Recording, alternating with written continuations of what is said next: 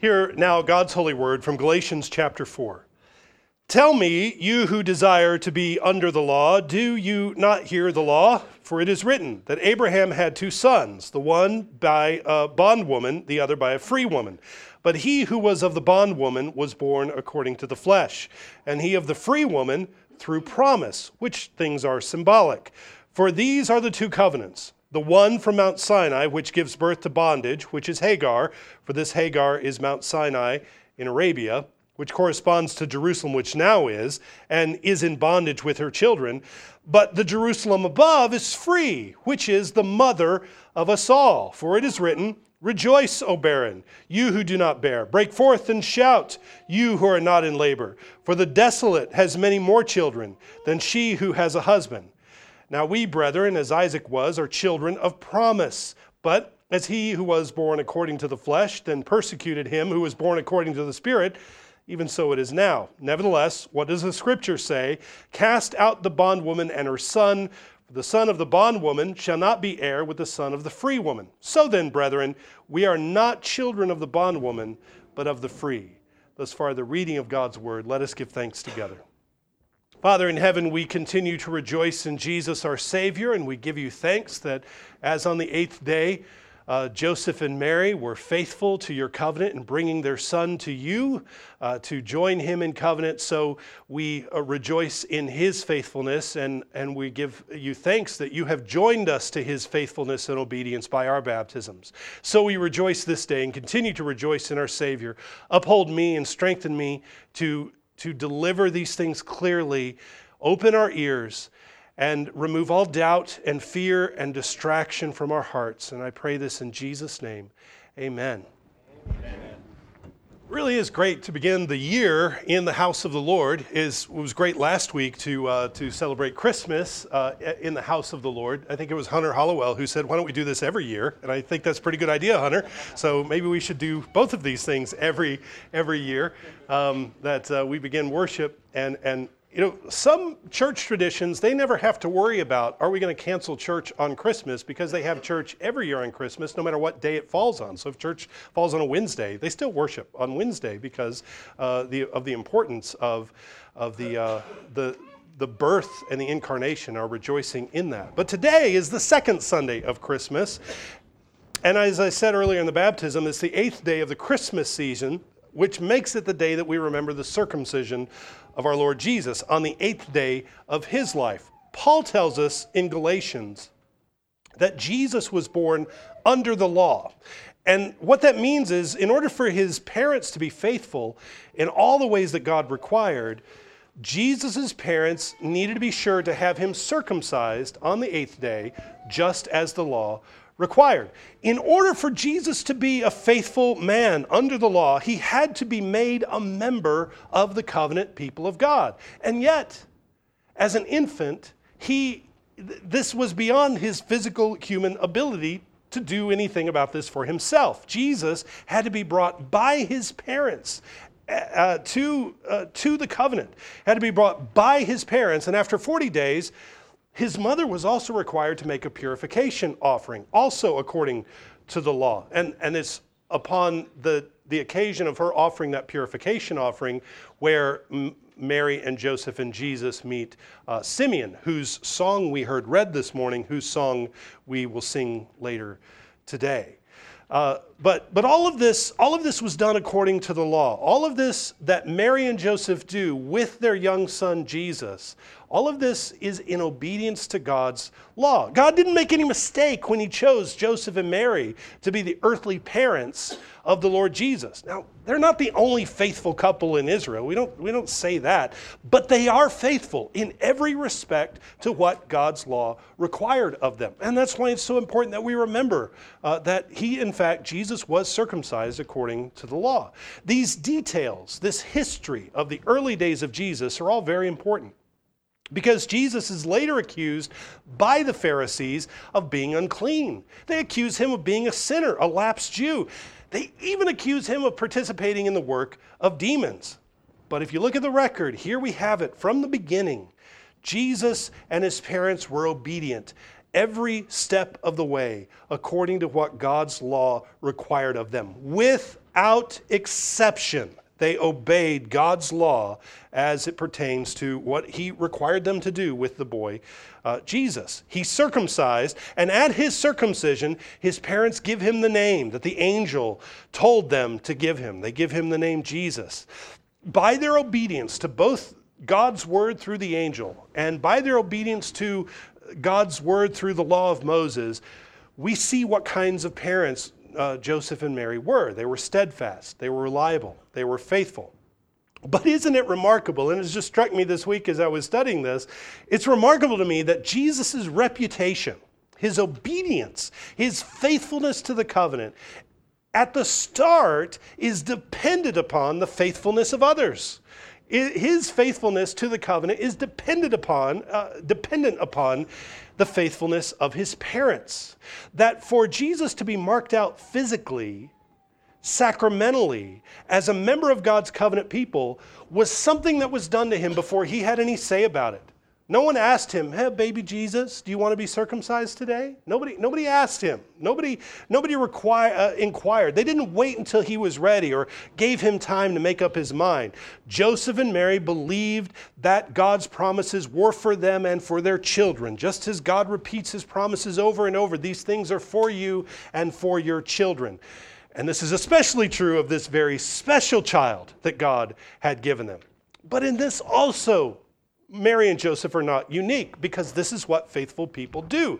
And this is what God intended through the covenant sign of circumcision, to mark out a people for himself and for him to be able to say, "These are my children. These are the people united to me in covenant. I am bound to these people. I am their God, and they are my people." So I'm committed. God says, I'm committed to these people. Love commits itself. Love submits itself. Love binds itself. And so the circumcised Israelite sees himself bound in covenant to a people, a body, a family much bigger than himself. He sees faithfulness as something that's integral to the life of the whole body. When his people disobey, everyone suffers. When they are faithful to the covenant, everyone is blessed. Even the whole world is blessed when God's people are faithful to the covenant. And the Israelite sees himself, I am part of that whole. I'm one part of this bigger family, this bigger covenant people. I am identified with the people of God. My individual salvation and deliverance and victory rests in and upon the salvation and deliverance of the whole. I don't have life on my own. This is a very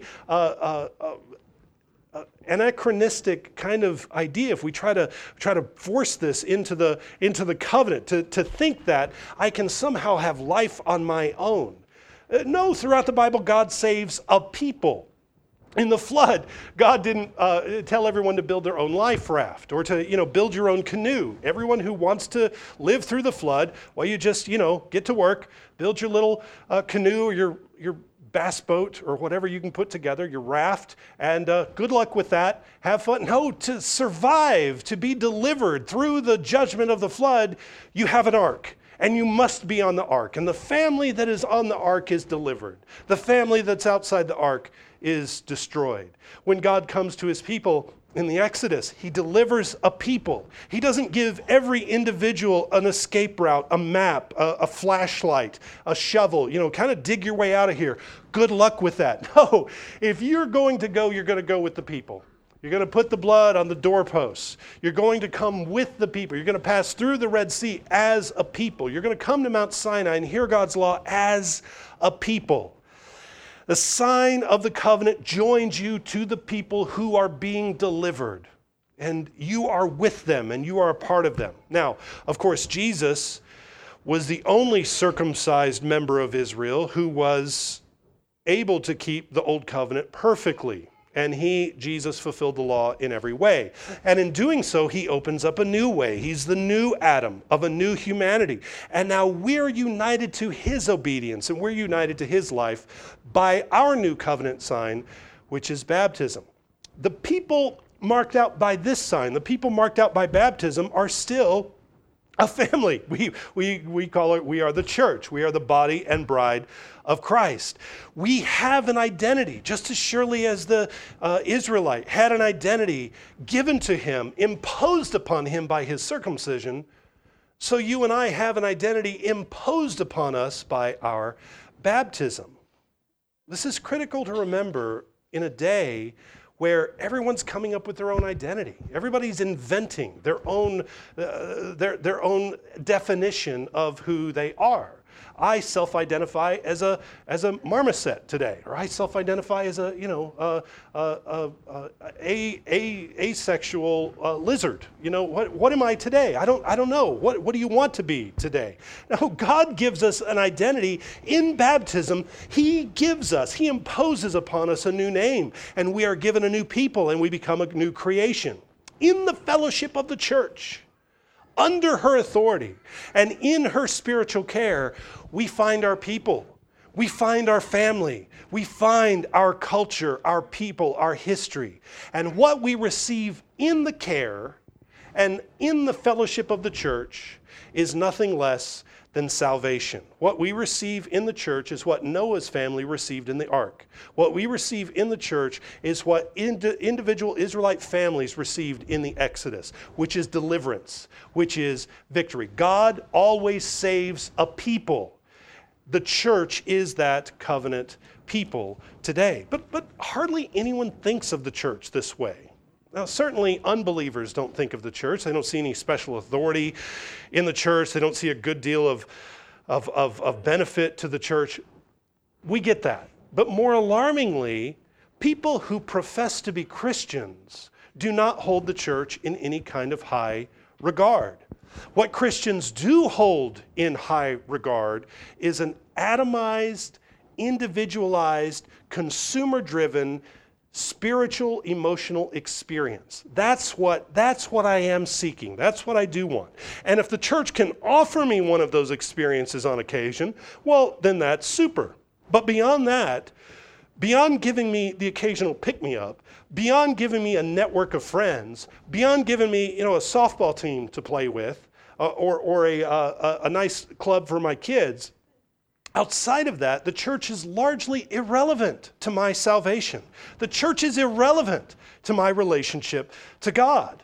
It is commonly thought. My eternal life, it is thought, rests only in my personal, individual relationship to Jesus, and I can have that on my own, apart from the church, apart from the sacraments, apart from the fellowship of the saints. In fact, those things kind of get in the way, don't they? Those things are distractions. People and sacraments and the body. Those things give me more frustration than they give me joy. We hear this false antithesis all the time. You spend time around Christians and you hear these things. I have Jesus. I really don't need the church. I can have my own genuine religious experience, which does not require any commitment to a body. It doesn't require any commitment to a people.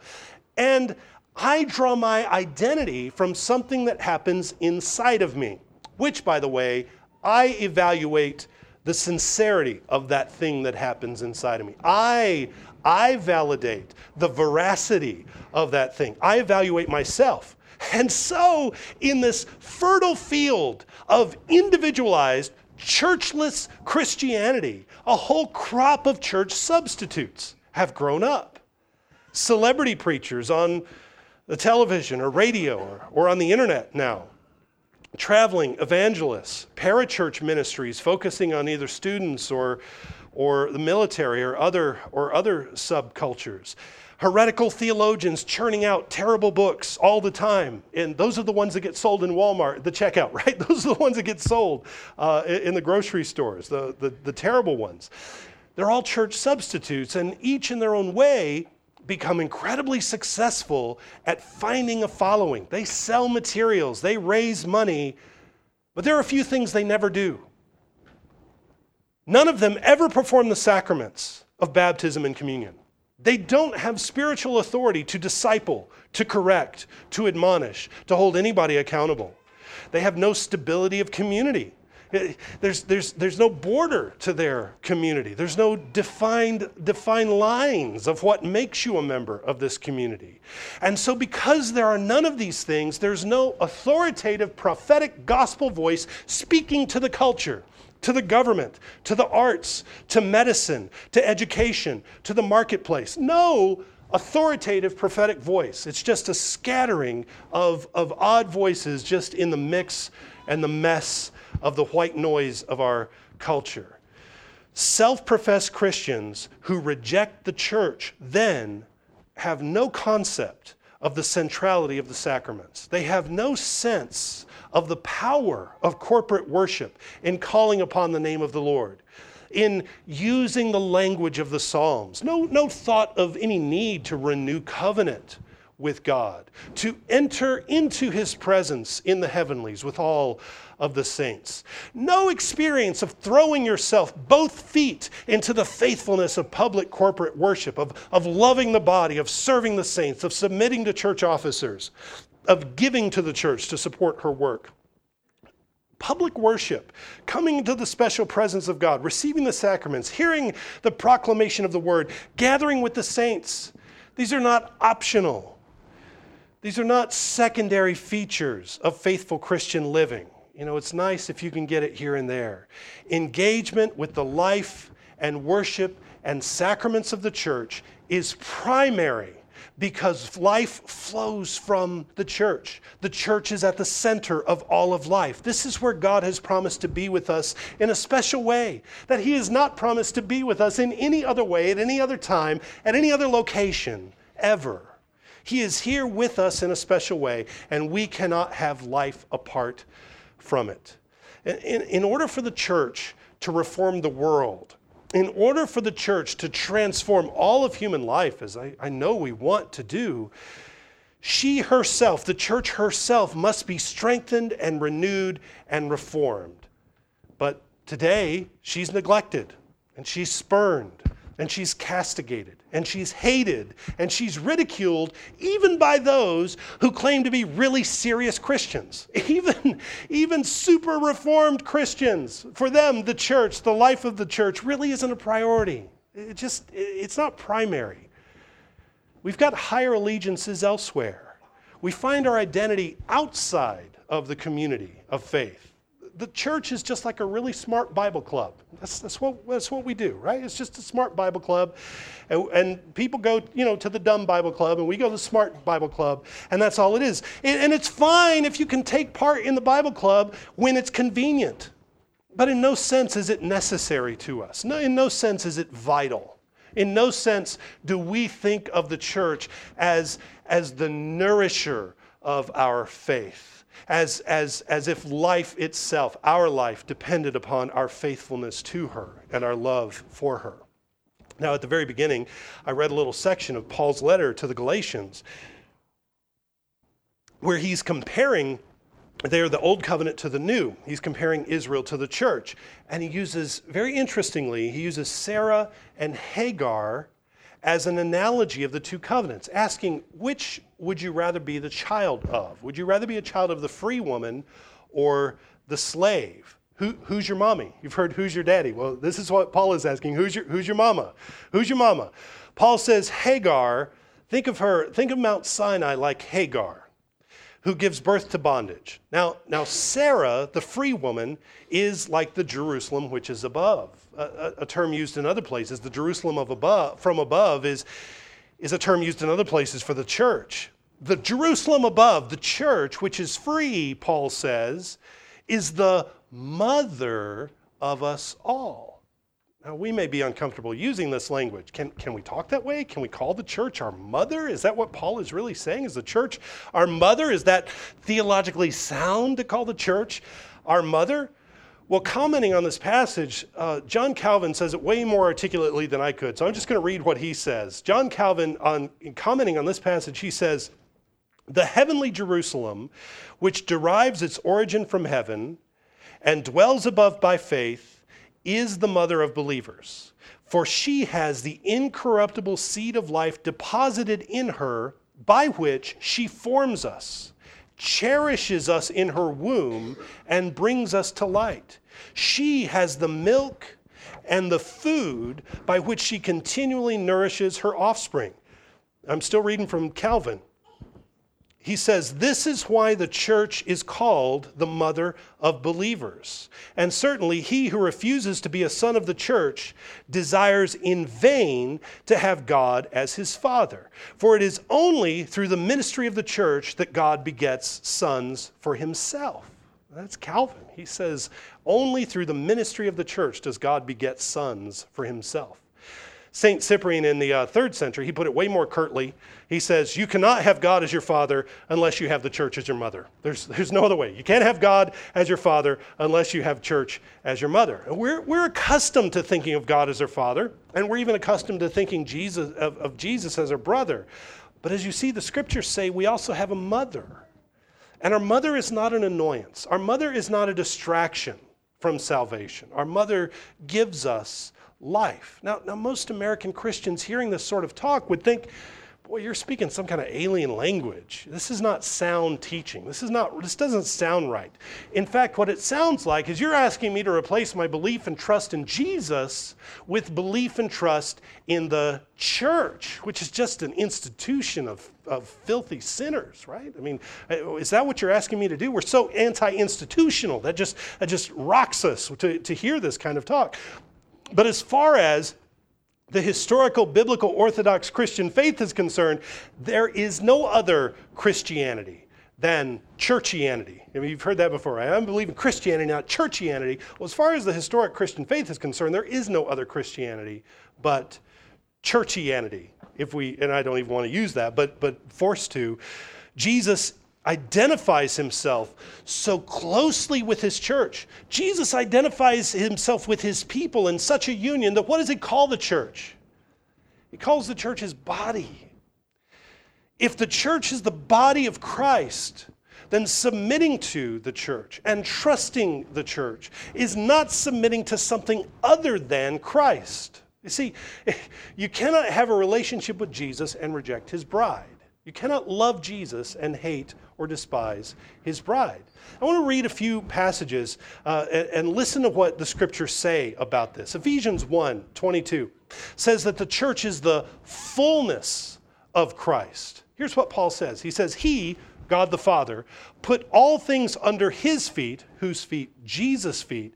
God the Father put all things under Jesus' feet and gave him to be head over all things to the church, which is his body, the fullness of him who fills all in all. Now, what does Paul say? The church possesses the fullness of Christ. You want to know who Jesus is? Where do you go to hear about him? You want to know Jesus? Where do you go to meet him? You go to the church. The church is the fullest representation of Christ you're going to see on this side of glory. If we're going to have light and blessing and living water, there's only one place we're going to get it, and that's the church. He's the vine. We're the branches. The branches have no life in themselves outside of the life of the vine. The church is the body of Christ. It is where Jesus is found. It is to the church that Jesus has given the authority to preach the gospel, to teach, to preserve his word. It's to the church he's given the sacraments. It's to the church that he's given the keys to the kingdom, which is the authority and the obligation to admit people to his table and to bar the unrepentant and false sheep from his table. This is the authority he's given to his church. The Savior ministers to us through the members of his body. We're short on time today, but I do want to hit this quickly. In Ephesians 4, verse 11, what does God give us to build us up? What does God give us for our sanctification? In Ephesians 4, Paul writes, He himself gave some to be apostles, some prophets, some evangelists, some pastors and teachers, for the equipping of the saints for the work of ministry, for the edifying of the body of Christ, till we all come to the unity of the faith and of the knowledge of the Son of God, to a perfect man, to the measure of the stature of the fullness of Christ, that we should no longer be children, tossed to and fro, and carried about with every wind of doctrine, by the trickery of men, in cunning craftiness and deceitful plotting. but speaking the truth in love may grow up in all things into him who is the head, Christ, from whom the whole body, joined and knit together by what every joint supplies, according to the effective working by which every part does its share, causes growth of the body for the edifying of itself in love. How are you protected from lies? How are you protected from error? The church protects you. How are you grown up into the image of the Lord Jesus? Well, the church helps you, and specifically the officers and teachers and people in the church given to you for that purpose. We don't lose our identity. We don't lose our personhood, our individuality, but rather we only become fully human in fellowship with this new humanity. Sanctification happens then not when you're all off by yourself, isolated from others. That's not how sanctification happens. Sin is defeated, sin is beaten back when you have a vital, living interaction with the body. That's how you're delivered from sin. That's how you grow into maturity. Just a couple others that I just want to touch on. In 1 Peter chapter 2, Peter's using the language of the building or the construction of the temple. And Peter says there, Jesus is the living stone. And when we come to Jesus, we become living stones. We build up this new temple as we partake of his life. He says we're a spiritual house, all interconnected and interdependent upon one another. What if you went house shopping and your realtor took you by and said, it's a brick. You see this brick? It's a nice brick. It's, a couple $100,000. I hope you enjoy it. It's a nice house, right? It's a brick. No, that's not a house. One brick does not make a house. But Peter uses this image of all the bricks interconnected, all the living stones interconnected, building up the whole house, which means that you and I are not called into one-on-one communion with God. No one is called into a purely personal relationship with God, but we're called into a community. As I pointed out back on Trinity Sunday, when all you are looking for is a one-on-one personal individual relationship with Jesus, you're asking for something that God himself doesn't have. God does not have a personal individual one-on-one relationship with Jesus, but shares in the life of the Trinity. It's always been a communal relationship, Father, Son, and Holy Spirit. And so fellowship with Jesus means communion with the rest of the family. Fellowship is never private. Our growth and maturity depends upon active fellowship with the body. I have never heard a success story about anybody who abandoned the church and then went on to be a really mature Christian. They abandoned the church and then they just started growing in the Lord. And they really took off from there. I have seen, and you have seen, many shipwrecks of the lives of people who thought they were too good for the church.